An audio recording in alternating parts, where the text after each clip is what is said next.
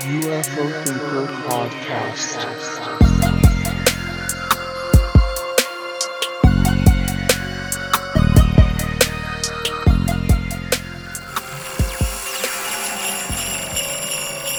Hello and welcome to the UFO Thinker Podcast, part of the Calling All Beings Carbon Network. My name's Frank, and let's get cracking once again with an actual Christmas episode. Despite my sort of Mandela effect when I was putting this show together, for some reason I convinced myself that we'd done two of these Ghost of Christmas past, present and future, but actually, as it turns out, this is the second one, so you may get slightly confused in the course of the episode if you hear me talking about this being the third one. I obviously had confused myself along the way as well. Some kind of bizarre thing had happened where I was convinced that this was the third one, but in fact, as Dave corrected me on in a signal message, this is actually, in fact, the second time we've done this, and this Christmas festive episode is, in fact, going to be based on the Charles Dickens A Christmas Carol, which, if anybody's not familiar with it, it's definitely a good festive watch. There's various different versions of the film, obviously the book as well, if you would like to go back to the original story and check that out. But essentially, it's a kind of a grumpy character called Ebenezer Scrooge, who is visited by the ghost of Christmas past, Christmas present and Christmas future, who basically convinces Scrooge to see the error of his ways and come around to the joys of Christmas. Now, obviously, we're a UFO podcast here, and we'll do UFO related things. And what we're going to be doing here is the ghost of UFOs past, UFOs present, and UFOs future. And if you imagine in your mind's eye a bit of a Scrooge-like character, we'll call him Ron-tological. If you know, you know. And Ron is going to be a debunker type of character who's not at all convinced by the reality of the UFO issue. And we'll shortly be hearing from some ghostly visitors going into the details of the UFOs from yesteryear, UFOs where we're at currently, and of course UFOs in the future and where we may be headed. So some of these people you will recognise. I imagine in the episode description it will already have the names, but you're shortly about to hear from the ghost of UFOs past. And very, very pleased, and it's a very nice thing to put together these Christmas episodes. Makes me very thankful for all of the really amazing, knowledgeable people I've managed to connect with since starting the podcast a few years ago now, believe it or not. Time really does fly by. So we'll shortly get into the first ghostly visit. I hope Ron-tological, I hope you steel yourself for what you are about to hear. So, with all of that said, let's hear from the ghost of UFOs past. Right, so I'd like to welcome back the ghost of UFOs past once again, making I think it's the third returning appearance as the ghost of UFOs past, if I'm not mistaken. So welcome, Graeme Rendall. Great to have you back on again. Thanks, Frank. Yeah, and I am the ghost of UFOs Christmas past. That's it. And it always, I like to be a little bit ahead of the game. It always feels a bit odd saying Merry Christmas when it's only the very beginning of the festive season as we actually record this. But Merry Christmas to you, and I'm sure you've got some interesting snippets of UFOs past that you'd like to go into. So whenever you're ready. Okay. Merry Christmas to you, Frank, as well. It's definitely the start of the festive season. Our village is now bedecked with lights and Christmas trees, etc. So it's definitely time to do this. So I've got three short stories from World War II. So people would have heard me discussing these before, but these give you an idea of some other things that happened before the start of the accepted modern day phenomenon. So the first one, we're going to go back to about June 1944. So this is around about D-Day, but it's not in Normandy. It's in Italy. And this is something that was seen at extreme altitude. Jump forward to 1995, and a Kufos investigator, Max Calderwood, was contacted by a former US Army Air Force fighter pilot who had served in Italy during World War II and in 1944. And back then, this 26-year-old Walt Humphrey had been flying Lockheed P-38 Lightnings with the first fighter group out of Salsosa airfield in Italy. And on an unspecified day, I believe the witness couldn't exactly recall when it was in June 44. This particular pilot had been leading a flight of 3 P-38 Lightnings on a training flight over the Adriatic. So that's the water lying between Italy and what was then Yugoslavia. And he was heading northwards with his 2 colleagues along the east coast of Italy. And just off the coast north of Bari, the following encounter with a large round object, silver in colour, took place. And in his words, the object appeared directly above us. I estimated my height at the time to be 33,000 feet. It was originally at 50,000 feet, then descended to about 40,000 and stayed with us for about 3 minutes. Over the radio, we discussed what it could be as it was very large. Suddenly, it accelerated to the north, disappearing in a second or two. Now, after landing, Humphrey and his colleagues were questioned by his commanding officer, Colonel Robert B. Richard, as their sighting was just so unusual.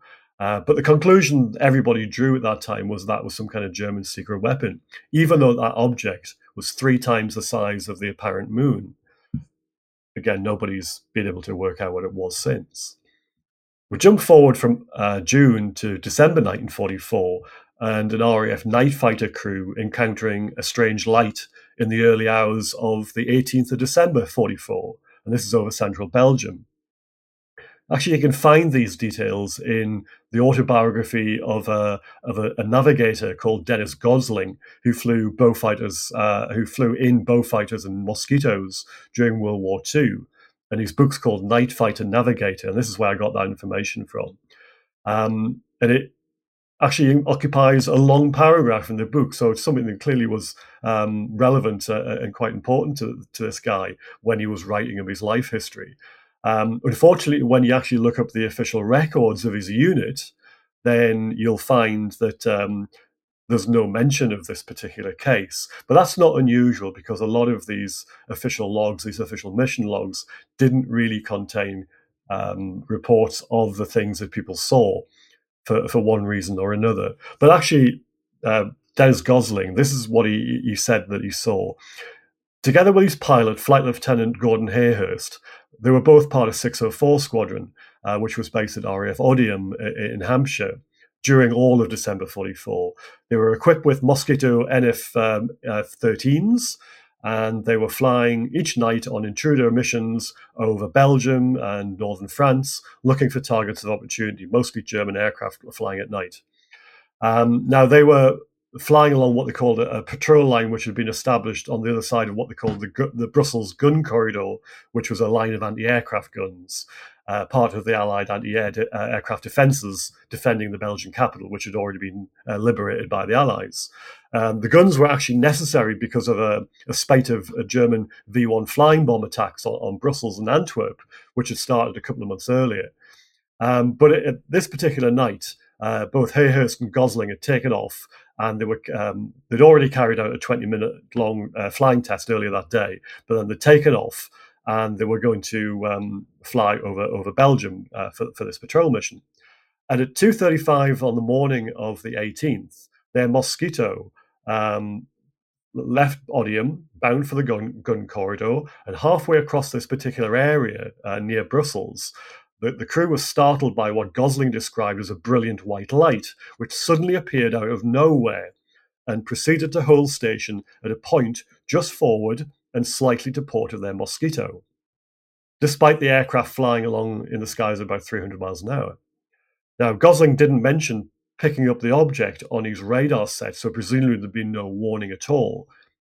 But although they'd never witnessed any light generating such an intensity before, the pilot and the navigator couldn't help noticing that it didn't actually light up their aircraft for some strange reason, nor the clouds around them. It was just a very, very bright light, but it didn't seem to radiate light.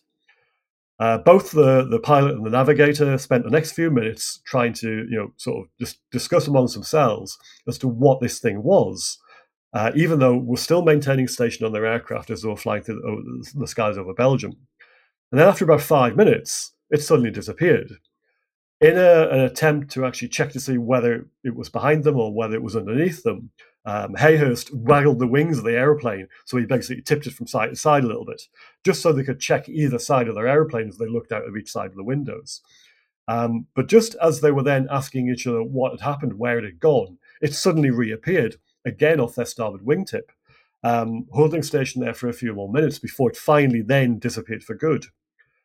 Now, they were quite unsettled by this, but they still managed to complete their patrol mission and landed back at base at about 0620. They were debriefed by their intelligence officer, but they again, none of them knew what this thing was. So this was another complete unknown. But this is the 18th December 1944, so we're right in the middle of the so-called Foo Fighter sightings that were affecting the American night fighter squadrons based in Europe at that time. And the last of these trio of reports from World War II will jump forward again to March 1945. So this is getting towards the end of the war in Europe. And we're now going to turn our attention to a RAF reconnaissance pilot, a Spitfire pilot who was from 541 Squadron, which were flying Spitfire Mark 11s. And he was in an aircraft called PL699, Mark 19s. And he was flying, or he'd been set a mission to fly over the Ruhr Valley. And around 11 o'clock in the morning, on the morning of 26th of March 1945. Now, according to the pilot, who was called James Robson, he was flying at about 17,000 feet over the Ruhr, heading towards Berlin at about 360 miles an hour, when he spotted a pink light ahead of him in the sky. Now, he thought that the Germans were using some kind of new flak weapon, and he assumed they were tracking his aircraft on radar and sent something up to try and bring him down. He eventually caught up with it, this pink object, and slowly started to overtake it. And as he passed it on its port side, he realized that this light was actually a ball-shaped object some 5 or 6 feet in diameter. And it was heading east, the direction he was going, and it was traveling based on the speed he was overtaking it. He reckoned it was doing about 300 miles an hour. So it wasn't sitting still in midair. So it wasn't any kind of flak device. It wasn't a flak explosion or a parachute flare or something like that. But as he overtook it, he then lost sight of it as it fell behind him. Again, there's nothing in the official records, just have the pilot's word for this. But when he got back, again, there'll be a debriefing, and nobody knew what this was.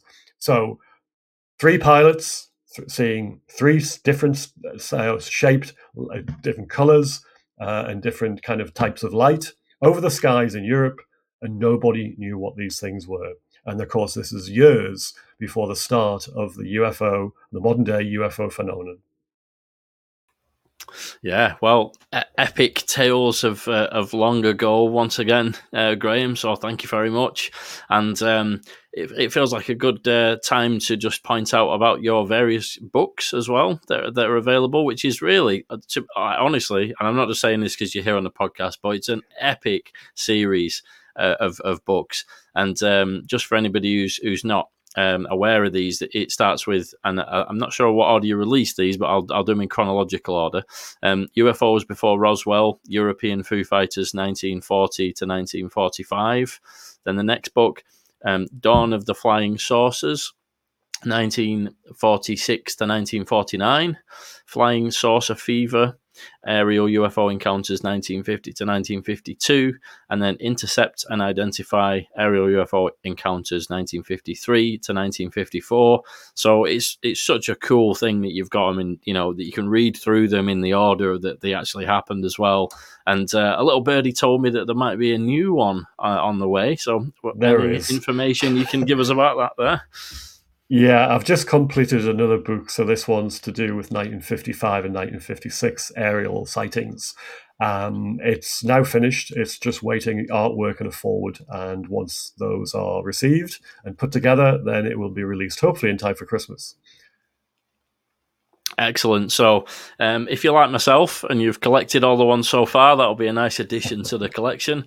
And I'd also say as well, anybody particularly from the UK, particularly in the north. If anybody is around any of the various things that Graeme speaks at, it's well worth trying to catch one of his. I don't know if you've got anything planned upcoming in that regard, but I've seen a few of your presentations on this topic, and they're always great. So hopefully you plan on doing some more of those in the future. I do, yeah. I've been signed up for an event in Hull next September, so that'll be the first one I've got booked in so far, but I'm sure there'll be others before that, so yeah. Excellent. And yeah, thanks for going through those cases as well. Fascinating. I always have an image in my mind of people sat around eating the leftovers from the Christmas dinner, listening to you talk about those fascinating incidents from the past. So yeah, thanks again, Graeme. Really appreciate you taking some time. And yeah, Merry Christmas to you. Merry Christmas, Frank. Merry Christmas to everybody out there. Cheers.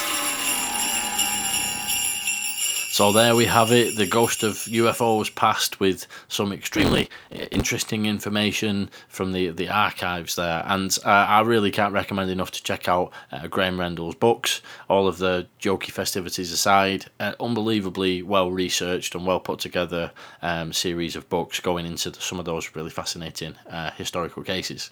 And before Ontological gets the chance to compose himself, all of a sudden another ghostly apparition appears, and this time the ghost of Christmas Present makes an appearance. So with that said, let's hear from him.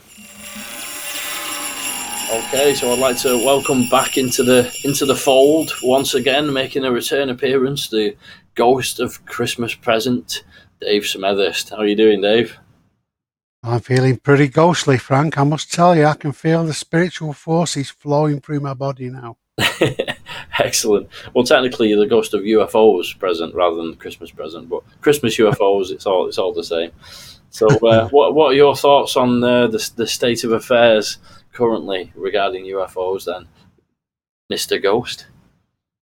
Please now transport yourself to a similar pitiful garret to the one we visited last year, where we can see the rather worried figure of Ron Tological, editor of the struggling Confinement Times. Strewn across the floor of this rather humble abode are press releases from the DoD assuring Ron that if our armed forces had better equipment and more observant pilots, all this talk of unidentified anomalous phenomena will be exposed for the nothing burger it is. As the clock strikes 12, Ron shakily takes another drink of scotch from the nearly empty tumbler in his hand and reassures himself that he will be doing the right thing by accepting an unusually large commission from two kindly dark-suited gentlemen to write a dubious article debunking UAPs. This will be syndicated in a number of mainstream publications.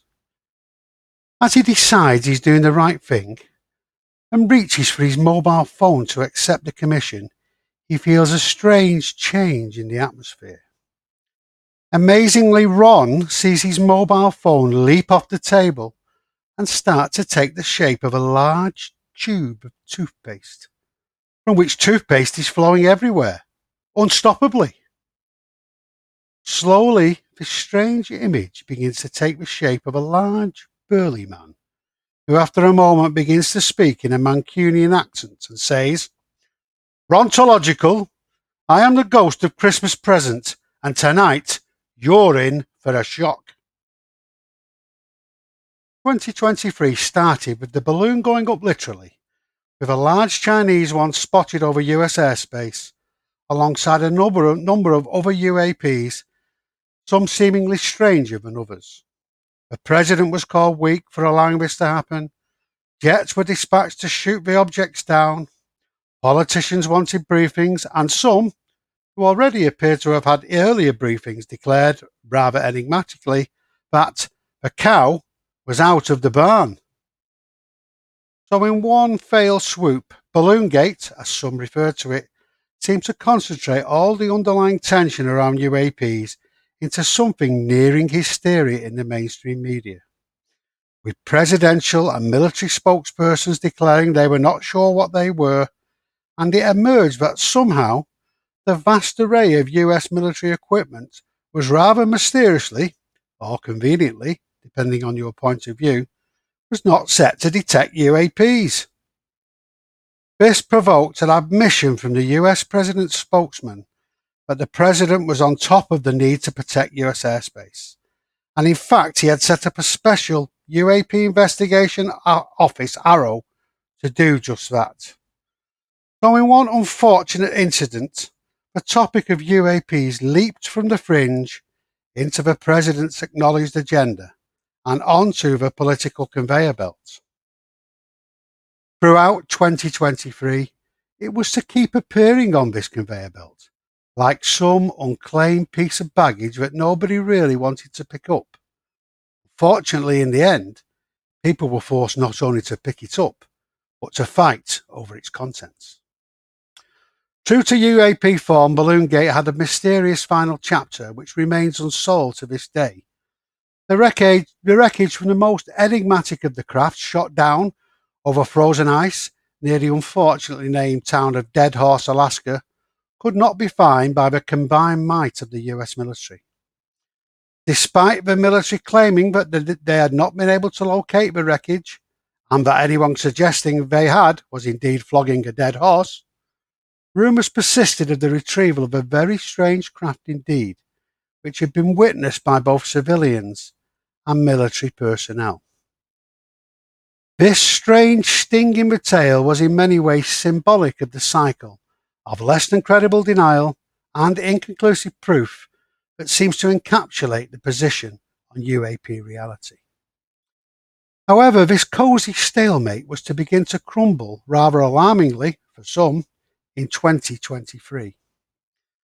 After an admittedly poor start to the year, Team Non-Disclosure seemed to recover some ground with the publication of a second public UAP report, which seems to be long on method and short on explanations for the objects and their inexplicable performance, implying a prosaic explanation would be found.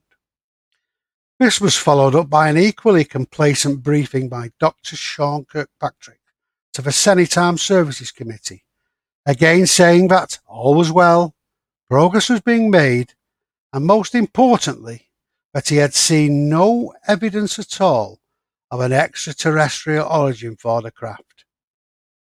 Things seemed to be going well for Team Non-Disclosure, who were encouraged by Dr. Kirkpatrick's uncompromising performance, tapping firmly sealed toothpaste tubes in their top pockets and winking at the mainstream media and assorted skeptics. However, it seems they, and particularly Dr. Kirkpatrick, have miscalculated, infuriating the many whistleblowers who had already come forward to tell ARROW about what they knew of UAP and secret government programs. Not only that, but the blatant bad faith attempt to try to roll back UAP disclosure has also convinced the forces supporting disclosure across the military, intelligence community and government that it was time for an equal and opposite reaction. So along came David Grush, and things have never quite been the same since.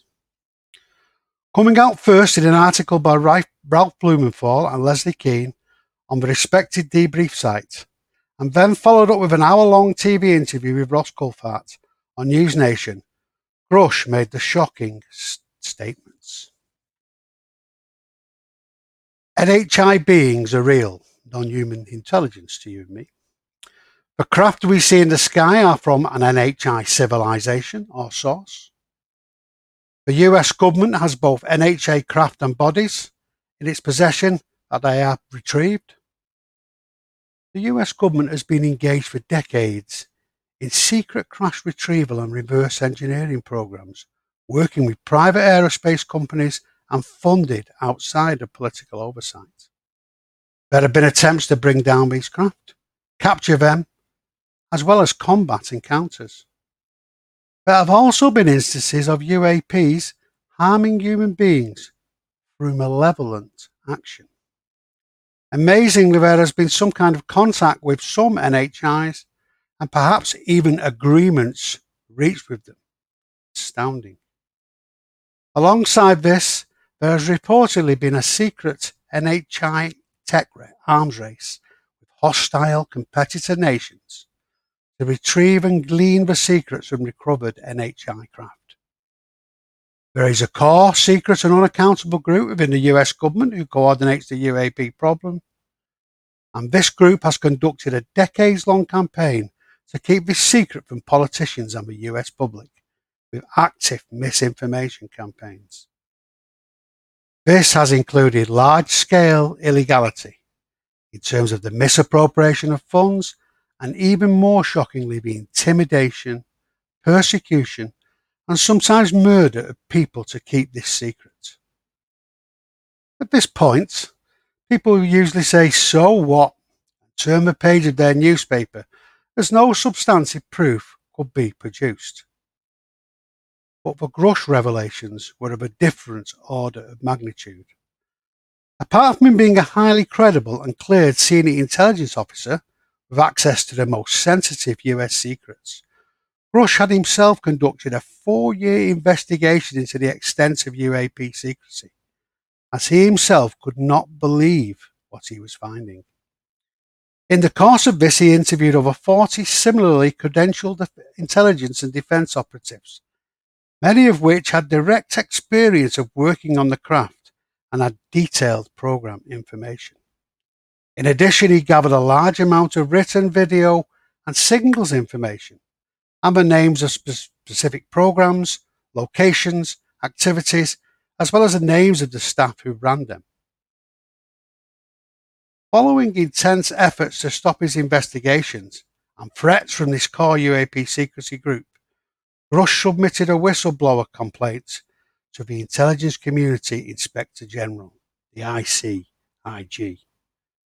On receipt of this, the ICIG conducted their own investigation, verifying the information he had gathered and interviewing the witnesses Grush had spoken to, and others he knew nothing about. At the end of this, the ICIG came to the astonishing and unambiguous conclusion that Grush's claims were credible and urgent, and passed these on to the Congress for investigation. What then followed was that Grush himself gave over 12 hours of detailed testimony in closed sessions to both houses of Congress on the programs and all the matters he had raised to the ICIG. Not only that, but many other whistleblowers who have worked in these programs and directly on recovered NHI tech had also testified to Congress. So largely unknown to anyone outside of intelligence and congressional circles, Grush and colleagues have been quietly cutting a swathe through the layers of secrecy, denial, and illegality that have been perpetrated by elements of the US government in relation to UAPs for decades. This culminated in his public interviews. The cow was certainly out of the barn now. The most immediate thing this did was to produce a step change in both understanding and future focus for the wider UFO community and many reasonable people from the government, military, intelligence community, and academia. Here we now had very strong evidence, strong enough to stand up in a court of law or be reported in mainstream media, that not only were NHIs real, but we had in our possession proof of this and were secretly working on this evidence. Such was the corroboration of what was reported, it seemed hard for any reasonable person to continue to sit on the fence and not think there was a there. To further confirm this, there was the curious case of the dog that didn't bark, the particular dog in question being the Department of Defense.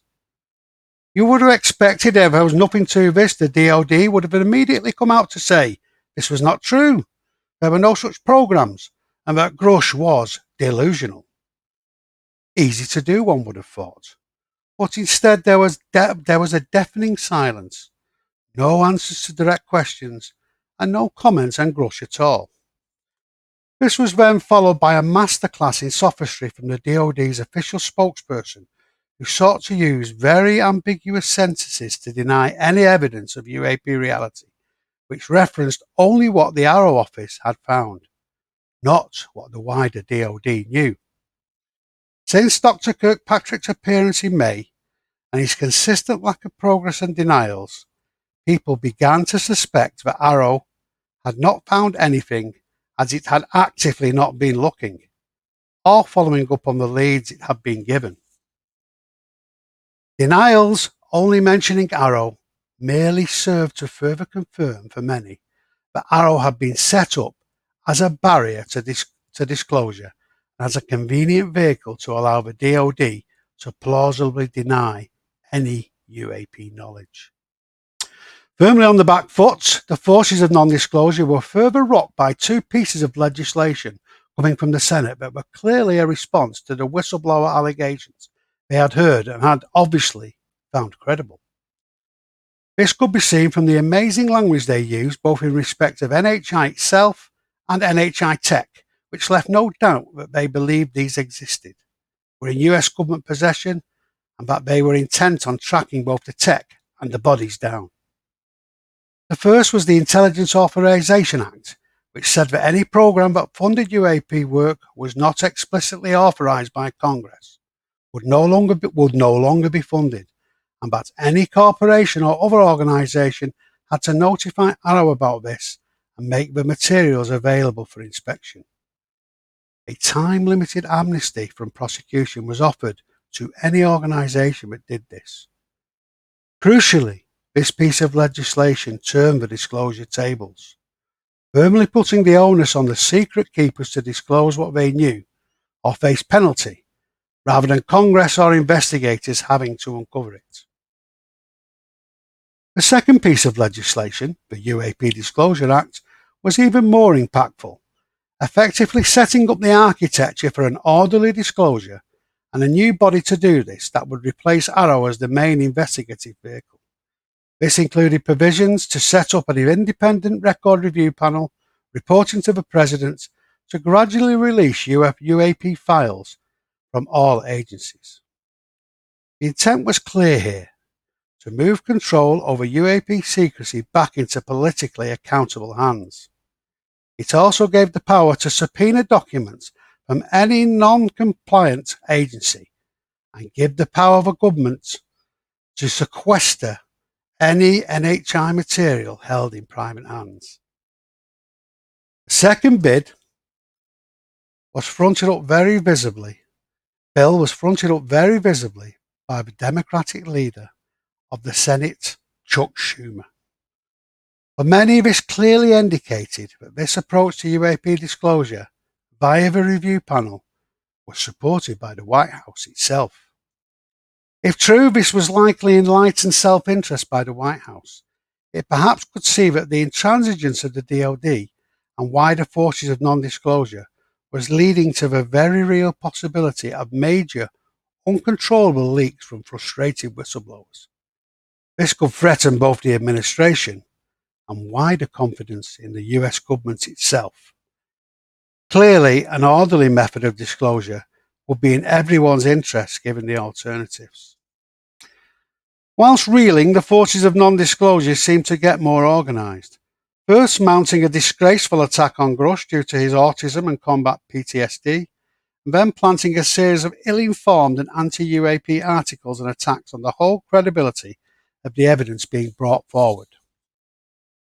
The attacks on Grush backfired, causing outrage amongst the people they were aimed at, and really just served to underline how out of touch and unsavoury the people who thought these allegations were so terrible were.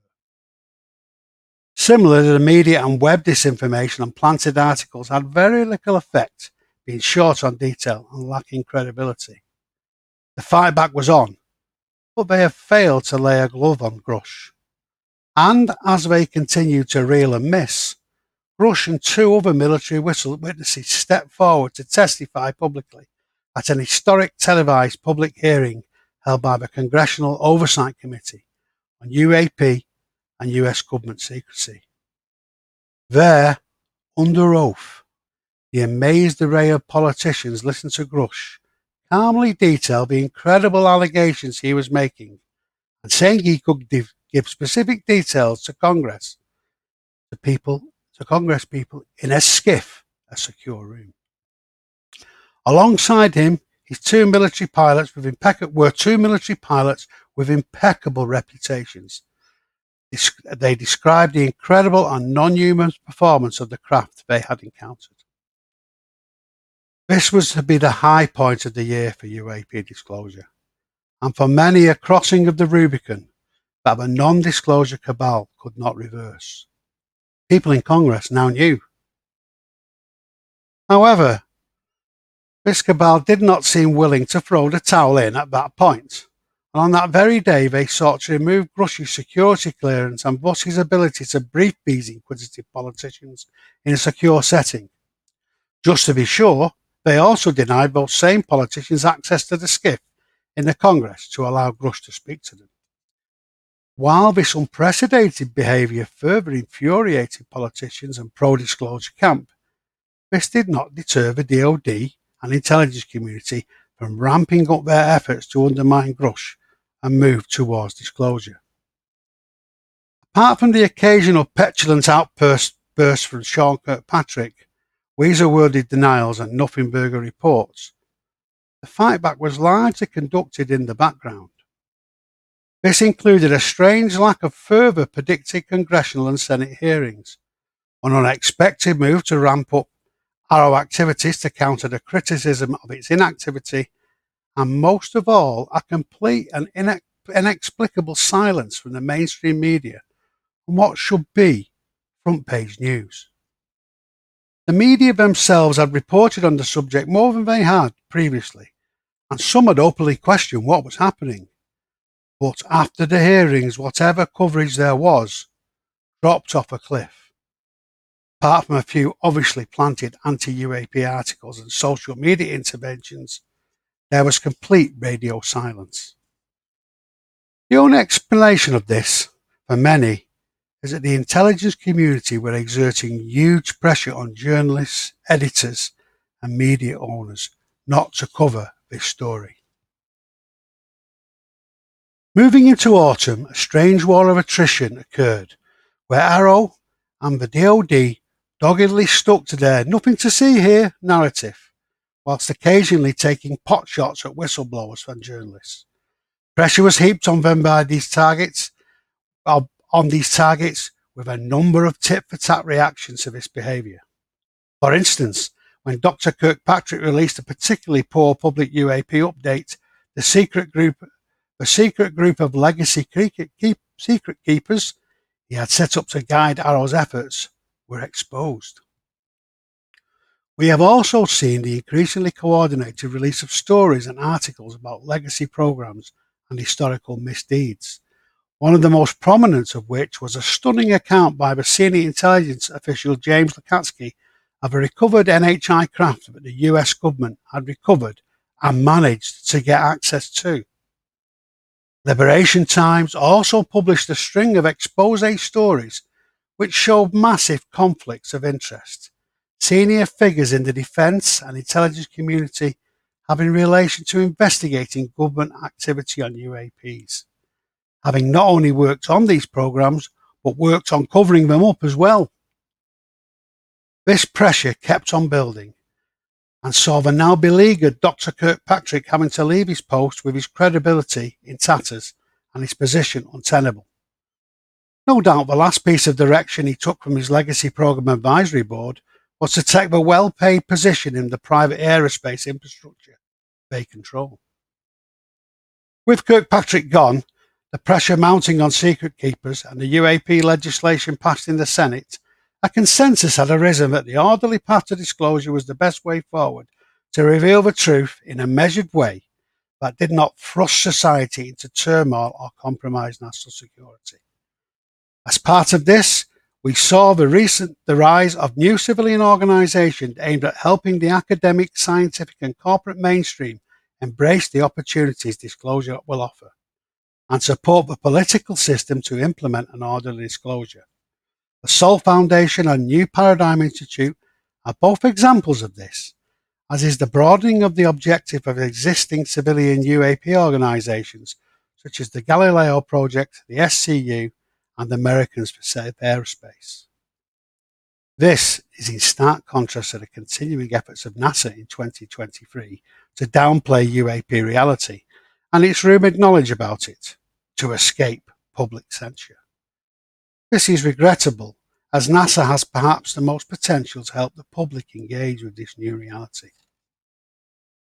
The alternative, as the pro-disclosure movement have made quite clear, would be significant leaks of classified UAP information, resulting in the uncontrolled disclosure which nobody really wanted, but was deemed necessary to remove the unelected secret keepers in the national interest.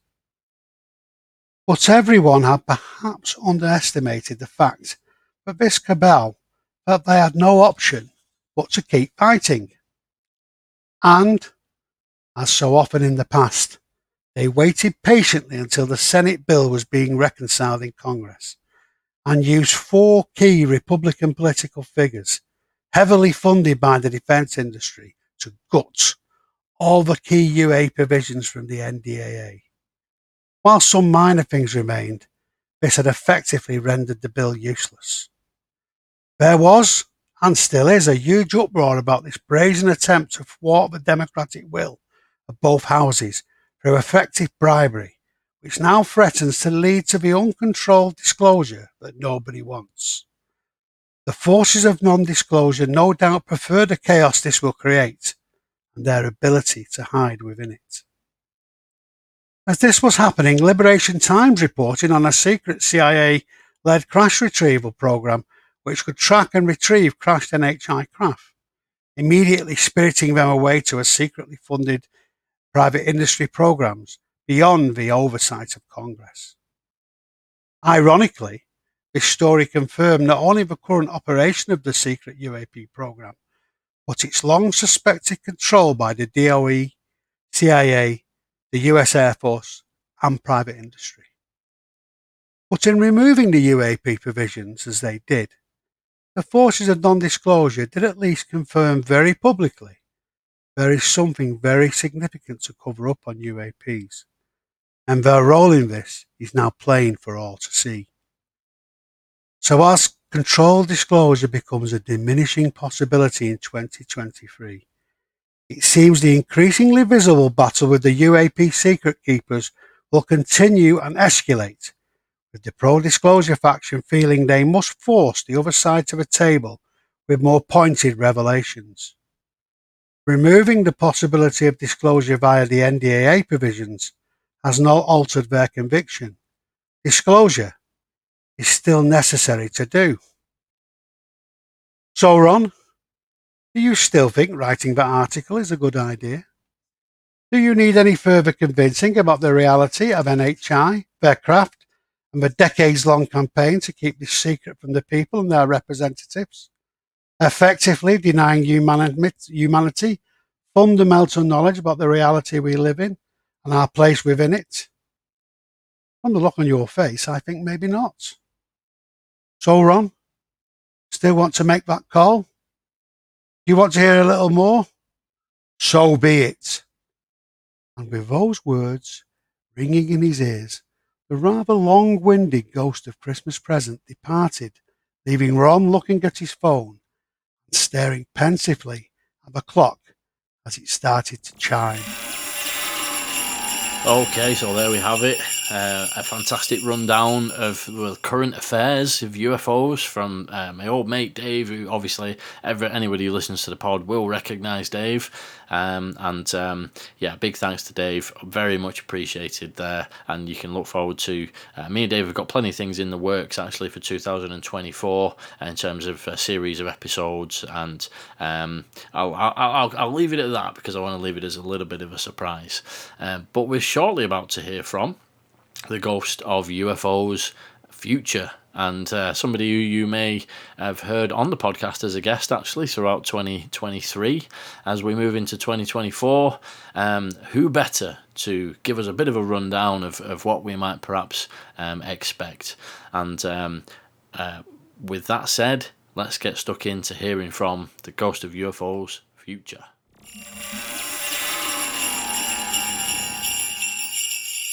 Okay, so I'd like to welcome back to the show, actually making a return appearance here, and this time as the ghost of UFOs Future, Matt Ford of the Good Trouble Show. How are you, Matt? I'm very well, Frank. Thanks for having me back. I'm surprised you had me back. I usually don't get invited back to the parties, so I feel honored to be here. Yeah, absolutely. Well, welcome anytime, and especially on a festive occasion such as this. That's right. So, thanks for finding some time to fit this into your no doubt very busy and hectic festive schedule, as we all have this time of year. Really appreciate it. So We've already heard from the ghost of UFOs past, the great Graeme Rendall, and the ghost of UFOs present, Mr. Dave Smethurst. So, All right, as the ghost of UFOs future, what are your general thoughts on how things UFO related could play out in this upcoming year of 2024? Let's see, UFO future. So, I have a couple of thoughts. Well, firstly, what we have to look forward to is this op-ed from David Grush. If I were to predict, being the ghost of UFO future, I would say that this op-ed is going to get a lot of attention. I think it will probably ruffle some feathers. I would predict that it will get the attention of members of Congress more so than, hopefully more so than what we have seen so far. I think certainly Congressman Tim Burchett and Senator Kirsten Gillibrand, I think will pay close attention to this. The second thing that we have to look forward to for UFO future from the ghost of UFO future, or whatever I'm supposed to be. Anyway, the other thing we have to look forward to, and it will be interesting to see what comes out of this, but the testimony, or I'm sorry, I think it's what the ICIG report that will be shown to the House Oversight Committee with Tim Burchett and the UFO caucus and whatnot.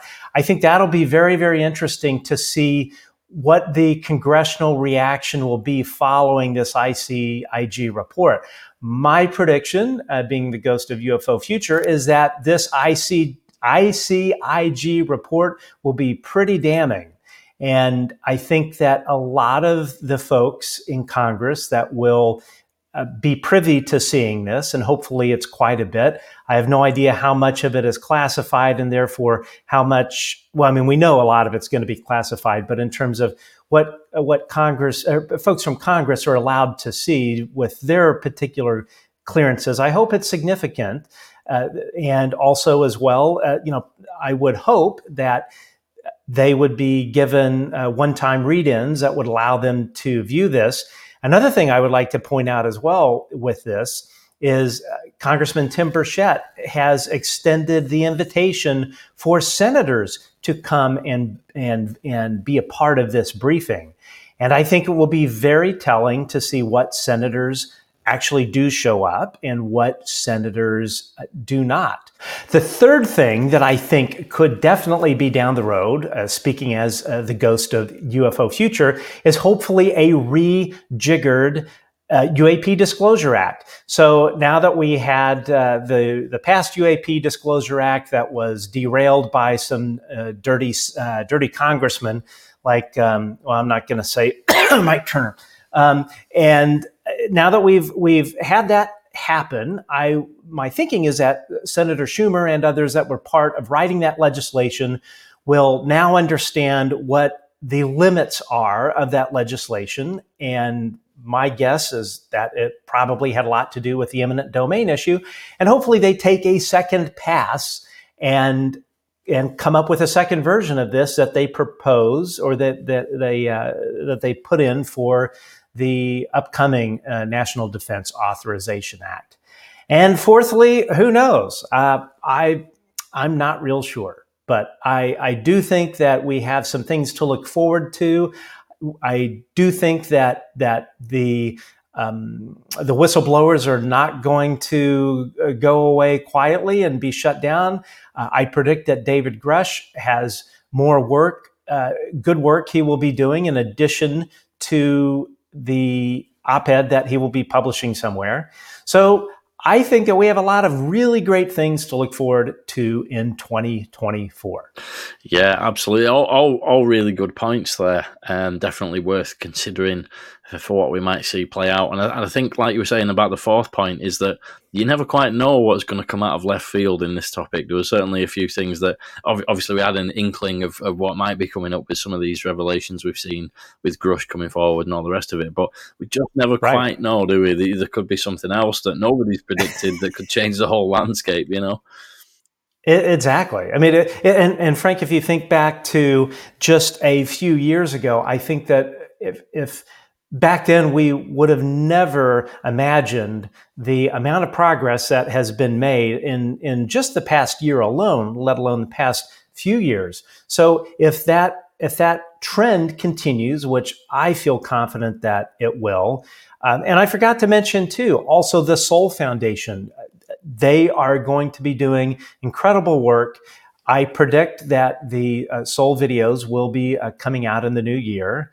And I feel really good that Dr. Gary Nolan and David Grush and all of the other people that are supporting Soul or are part of it, they are going to have a very productive role to play in all of this. Yeah, absolutely. I think that'll be great to see those videos. I know they've been hotly anticipated as well by many folks ever since the event took place. So that'll be a great thing when we finally get to see those.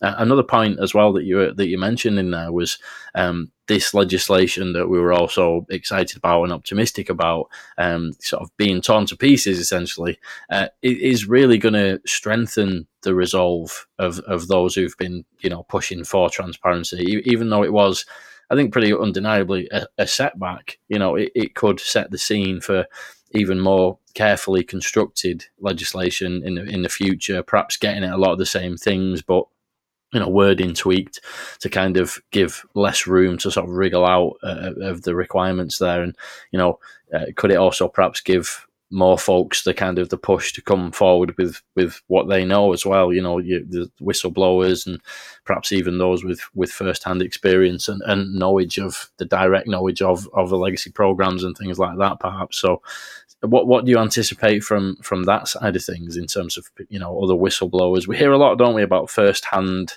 whistleblowers and things of that nature. What are your thoughts on what we might see in that area? That's a really good question, Frank. The issue, of course, is whistleblowers have to be very careful so as not to cross any red lines that would violate their NDA and land them in the slammer. No one wants that. The other issue too with whistleblowers is the ones that have filed PPD-19s, and this was something that we personally warned people in Congress back in April that this would be happening and that they would be bypassing Arrow altogether. The other issue that I think will be the case with many whistleblowers is they are going to be reticent to do anything that could possibly jeopardize their ICIG investigation. So it's a little bit sticky. However, what I would say is that whistleblowers, as a general note, are likely very upset and very disappointed with what Mike Turner and his buddies at Lockheed Martin managed to do, which was gut the legislation. So that in and of itself, I think, is a powerful motivator for a lot of these folks to come forward, maybe in not the way that we think they might. Maybe they do. But I would say that when these folks kind of realize that things are not going at the pace or at the trajectory that they wish, that will certainly motivate them to consider coming forward in some way, much more so than it would have been the case, let's say, had the UAP Disclosure Act had it been kept intact and had it passed. So yeah, I'm not real sure, but there are pluses and minuses. The other thing to consider as far as whistleblowers coming forward is if I were them and I looked at how David Grush was treated, I'd have to really weigh whether it was worth it. I mean, for instance, you look at the fact that people from the intelligence community, from the Pentagon, leaked to reporter Ken Klippenstein private medical information in clear violation of HIPAA laws. So he had that. Then you've got these really nutty debunkers that basically said, oh, because he's on the autistic spectrum, he'll believe anything. All of this just kind of garbage that was thrown at David Grush, and in my opinion, he has weathered all of that being thrown at him with real class. But if you're a whistleblower and you look at, well, they really obviously tried to make an example out of David Grush. Do I want to be made an example of as well? Now, my hope and my feeling is that these whistleblowers, they are doing what they're doing out of duty to country and love of country. And I think that, especially since a lot of these folks are former government employees, either military, DOD, or IC, that I think that in the end, they will probably come to the conclusion that something needs to be done to get this back on track. And my hope is that will, in addition to what they're doing with their complaints, with their PPD-19 whistleblower protection filings, that they will also find a way to get stuff out. Remember, the UAP Disclosure Act, that was the cleanest, most controlled way for disclosure. It offered the most opportunity for a clean reconciliation for all the dirty deeds that the CIA and other elements of the government have done. It was the cleanest way out of the mess that the US government created for themselves 70 years ago. So now that they poo-pooed it, thanks to Mike Turner and his buddies and whatever faction in Lockheed Martin that obviously didn't want this out, it's all bets are off as far as what is going to happen next.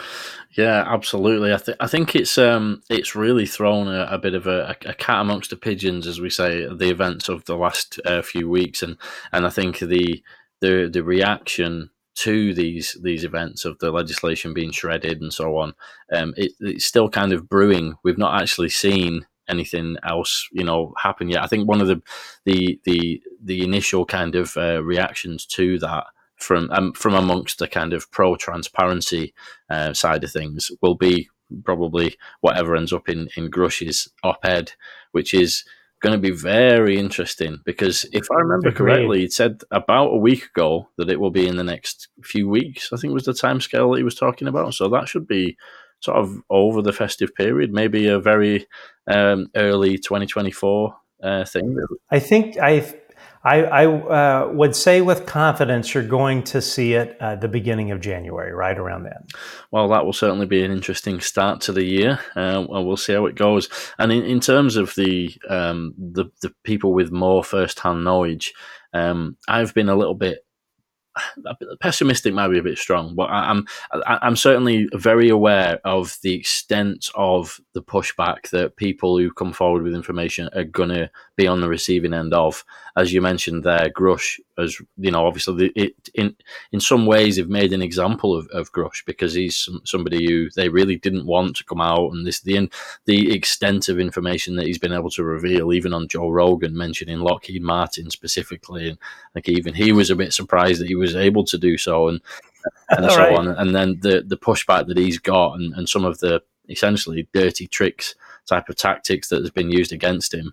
Is that gonna? How is that going to actually affect things? Are people going to be even more convinced than ever that coming forward is the right thing? And then that becomes the point where it's a very difficult balance of how to come forward, who to come forward to, what's going to be revealed because of the repercussions and so forth.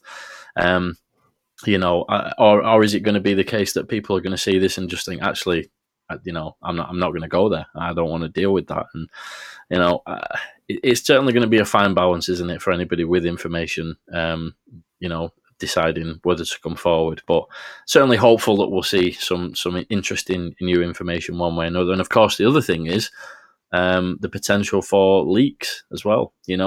Perhaps not kind of throwing open Pandora's box to the public or anything, but that people who have being frustrated by this, who've got access to information. Do you think there's a possibility we might see some of that coming out through, leaks and things? I would suspect that people that have filed PPD-19s with the Inspector General, in a way, I think that there's a significant less chance that they would leak anything, because what they would have put in their PPD-19 would likely be what they would want to leak publicly. In other words, in the PPD-19, they are going to lay out every single piece of evidence that they think it constitutes material relevant or germane to their protected disclosure that they are trying to make. So if these folks have filed, say like whistleblower X has filed a PPD-19 with the Inspector General, it has all of these facts in there. It's going to be difficult, I think, if not possible, for that person to then turn around and put those same facts out in a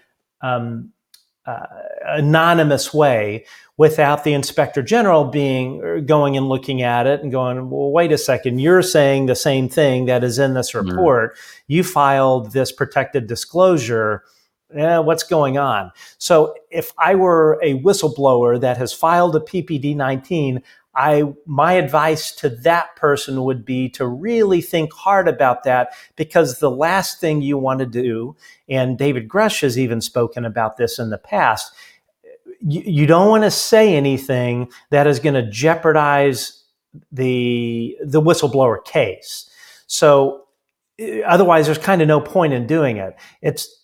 You're going to accomplish more good by having a successful PPD-19, a successful ICIG case that rules in your favor, rather than disclosing something on UFO Twitter that's going to be on UFO Twitter all of 12 hours, and then everybody's moved on to Britney Spears dancing around naked with a sword. So that's where I'm a little bit hesitant to say that anybody that is a whistleblower is going to come out with anything. Now, folks that have not filed PPD-19s, I would say go for it. Put everything out that you can that is not going to cross the red line and have OSI knocking on your door, because I do think some stuff needs to come out for sure. It's just who does it and how it's done. It's tricky, but at the end of the day, whistleblowers that have filed PPD-19s, my advice to you, if you are watching, is to really sit and consider whether disclosing something publicly is going to jeopardize your case with the Inspector General.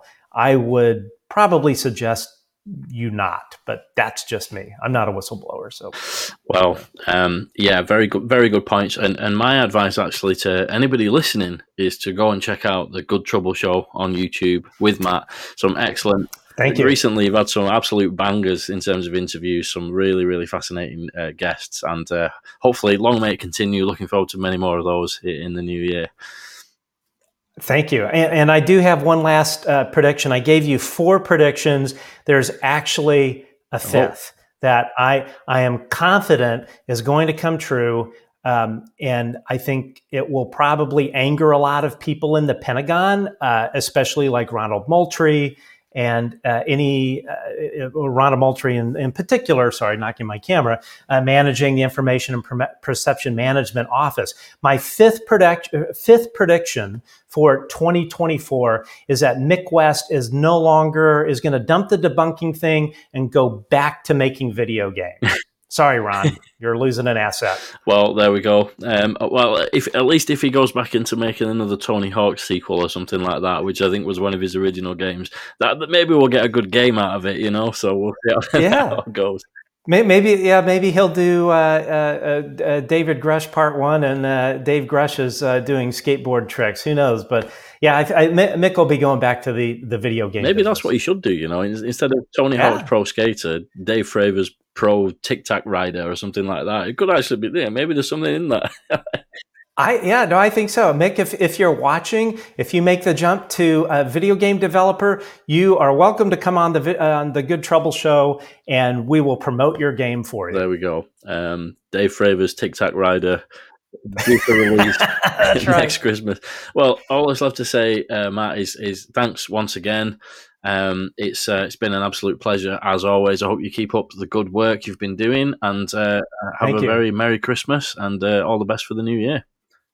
Frank, thanks again for having me. We are huge. You're like number on the very top. I won't say number one, number two. I don't want to rank anybody, but you're at the top of my list in terms of shows that I listen to. You guys really do fantastic, well thought out work. And Merry Christmas to you and your family and your viewers. And look forward to 2024. Great, thanks again.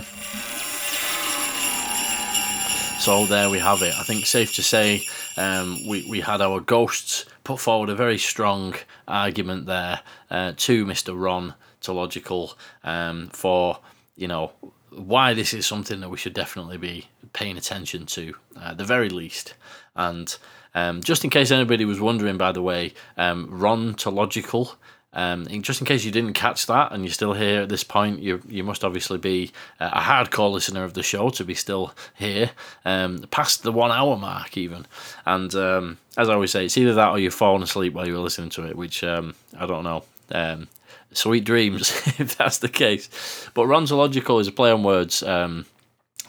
Actually, Dave is the one responsible for this particular little comedy turn here, and it refers to ontological shock, which is the shock that you actually would experience when your whole worldview is shaken to the foundations by something like witnessing a UFO or having an experience with any kind of anomalous object. So. And honestly, just doing this has really made me think, I always really appreciate the connections with some of these fascinating people. Obviously, everybody will know Dave from being a regular co-host of the show. We've done many, many shows together at this point. Matt, obviously, fantastic. Got his own show. Had some absolute amazing bombshell interviews this year. Really recommend checking out Matt's YouTube channel. Fantastic. And always a sharp-dressed individual as well. Which is great to see that little attention to detail there. And of course, Graeme Rendall, a phenomenal author. If you want to check out somebody who really knows the stuff about those historic cases, which are obviously extremely fascinating because there wasn't drones back then. You can't explain it away as drones or adversarial tech, because if those kind of objects were indeed doing the things that they're that they're alleged to have done, because of course we don't have video footage or anything of these objects, because there just simply wasn't the capability to even video them from the majority of the airplanes that were in operation at that time. Of course there were cameras, but certainly not something you could whip out of your phone like you can nowadays. So a lot of those kind of explanations with those historic cases, drones, adversarial technology, they just don't stand up if they are indeed, or if they were indeed doing the things that they supposedly did. So there we have it. Fascinating to think about where we're going in 2024. I think it's definitely safe to say that this has been a massive moment of upheaval in the topic over the course of the last, 6 weeks or so.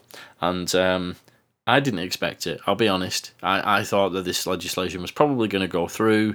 Those who are not in favour of transparency would go ahead and do whatever they can to wriggle out of the requirements of the legislation, but it would go through as it has done in previous years. As it turns out, that's not what happened. The legislation got absolutely shredded and torn to ribbons. And obviously I've been into quite a bit of detail about the specific things that were lost, basically, in this last few weeks. But as I say, the interesting thing now is going to be the reaction to that happening. Because let's just think about it for a second. If you're David Grush, okay, which is, I would say, arguably the biggest story of this year. If you are David Grush and you have seen the things that you've seen, you've interviewed 40 witnesses, high top-level security clearances, people who are in extremely senior positions within the military and the intelligence community. You've interviewed 40 of these people. You have given an actual list of cooperative and uncooperative cooperative and hostile witnesses, I believe is the term that you used. You've given these lists to the Inspector General. There are active investigations going on at this moment in time about the existence of illegal crash retrieval and reverse engineering programs, which have been operating outside of the legal framework for these programs to operate, and there are reprisals and intimidation for anybody who speaks out against these programs, and potential, collaboration, questionable legal, side of things in terms of the collaboration that's going on with defence contractors and things like that. If you're David Grush and you've come out and you've essentially blown the whistle on what's going on there, and you've gone through every single legal channel available to you to get this information out to the public in a responsible way, and the legislation that was proposed was designed to be a responsible rollout of some of the information in a way that doesn't harm national security, and there's been this push for information to come out in a responsible way, that is clear public interest. Let's get the information out and answer questions in a way that's not going to be damaging to national security and to anyone, to minimise the harm that a disclosure could cause. If you're David Grush and you've been pushing for that and you've done everything the right way, and then you see things like this happening, you're not just going to walk away from it. There's going to be a strengthening of the resolve from these types of individuals, and what form that takes is going to be extremely interesting. Now, we heard from Matt there, and word on the street, if you like, as well. Things that I've heard in the background is that this Grush op-ed piece, it's essentially an article. I think it's being referred to as an opinion piece because he can't be seen in any way to be officially bringing this out as a result of his past positions that he's held and so on. But this is going to be an opinion piece, but I would suggest that there may be some opinions which are actually quite factual in their origin. That piece is going to be forthcoming very early part of 2024, and that's going to be one hell of a way to kick off the new year with a bang, isn't it? So, and I think Dave Grush is an example of this, but a lot of the people who are on the side of transparency, reasonable, rational transparency in a way that is a sensible way to do it without doing anything silly and damaging national security, there's going to be a fight back in 2024. All of the politicians, all of the key figures who used to be insiders that we've heard from over the course of the last few years, we're going to hear a lot more from. And as I mentioned when I was talking to Matt, I think the response to the unprecedented pushback from the secret keepers, if you will, the response has not fully been started to be rolled out yet. If Lou Elizondo's anything to go by, he insists that there's already a plan B, already a plan C. So they've probably got some ideas of what any response might look like, but we've not started to really see that come into force yet. So 2024 seems to be, the year of the fight back against the secret keepers. So that'll be very, very interesting. But as I say, it's not just as straightforward as a whistleblower coming out and saying, I worked on a saucer, for example. This is the balance that we have to think about. Look what's happened to Grush.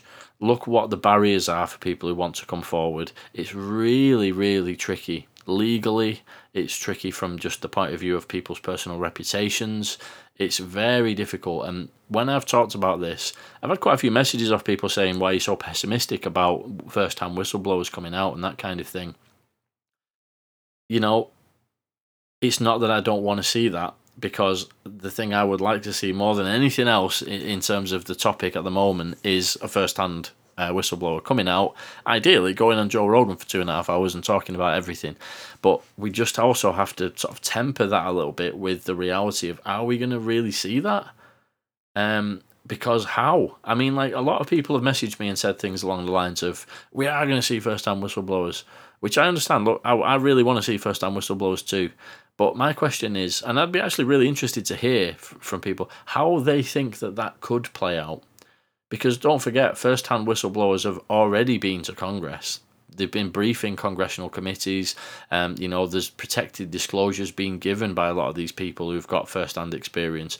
All of the people that Dave Grush has interviewed, the 40 witnesses that he's talked about, essentially they have already come forward, but not publicly, because therein lies the problem.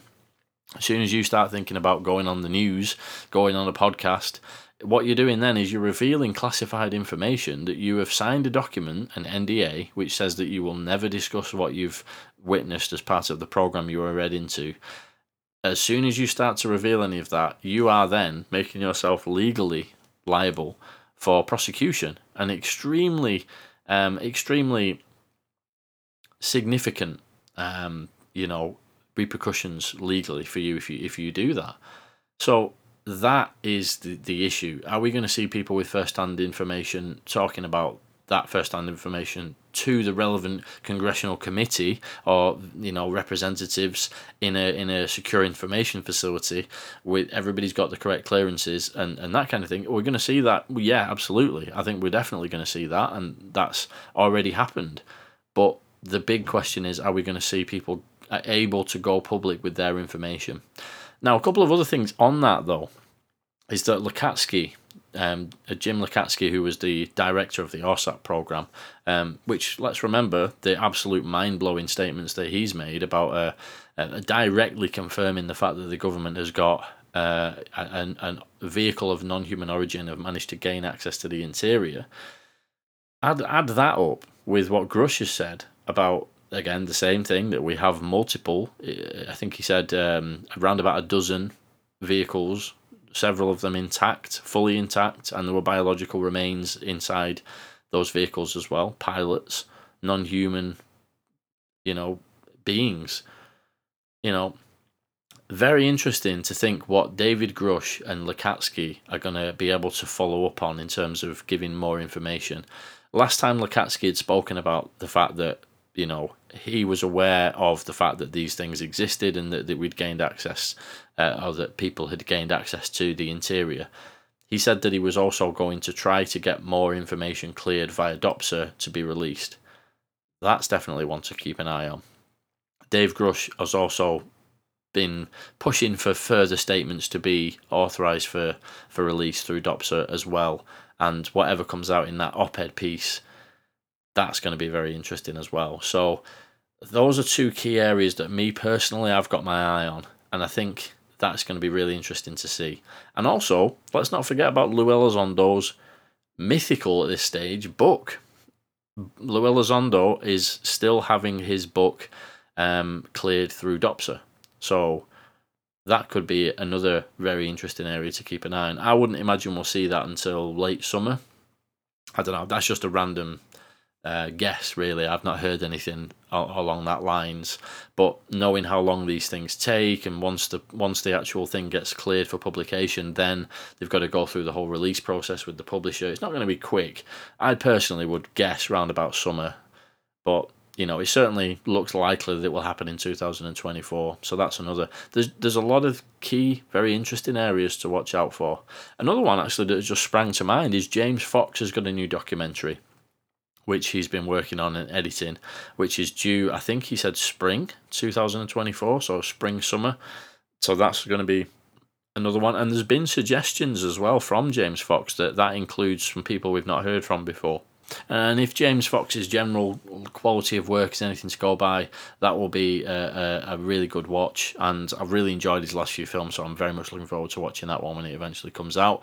Rest assured, we will be talking about it on the podcast.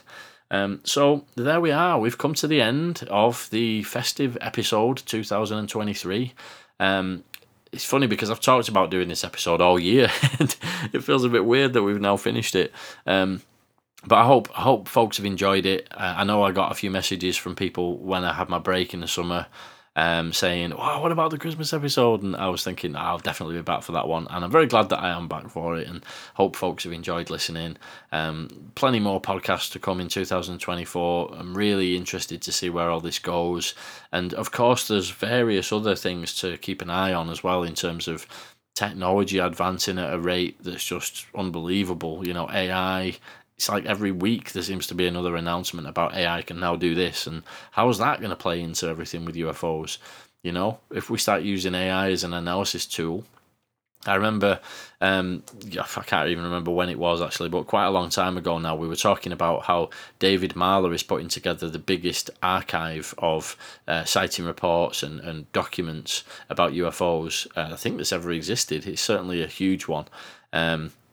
And I was saying that if that does get digitized, bearing in mind they would need significant funding to digitize it, what could AI do in terms of analyzing a massive database of digitized UFO reports and documents?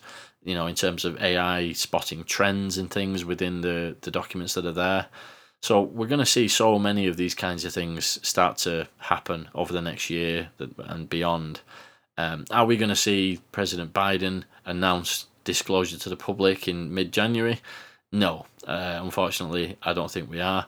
But are we going to see some very interesting developments and get some more, you know, indications of what the real answers to these big questions may be? I think so. I mean, look at what's happened in 2023, an absolutely unbelievable year to be following this topic. So if you've been along for the ride, it's been great to have you. Not just for this episode, but for the whole year. And I hope wherever you are, again, I always love hearing from people where folks are and where they listen to the pod. And I hope everybody who's been in touch to tell me where you listen to the pod, I hope you're now listening from hopefully the comfort of your own home or a relative's home, and you're wearing some kind of festive attire, perhaps with a festive beverage in hand. And I hope you have a great time over the festive period, and manage to spend some time recuperating from the hassles and stresses of your day-to-day life, and then can attack 2024 head on with renewed vigour. And so all the best to everybody. Merry Christmas if you celebrate Christmas, and I hope you have a good festive break if you don't celebrate Christmas. I really appreciate everybody who supports the pod and enjoys listening. It's great to be doing the podcast. I really love doing it, and it's been a great privilege to do this Christmas episode once again. So I can now start looking forward to the festive episode of 2024. I've got 12 months to prepare for it, and until next time, take it easy, stay curious, Merry Christmas, and I'll catch you in the next episode. UFO Thinker Podcast.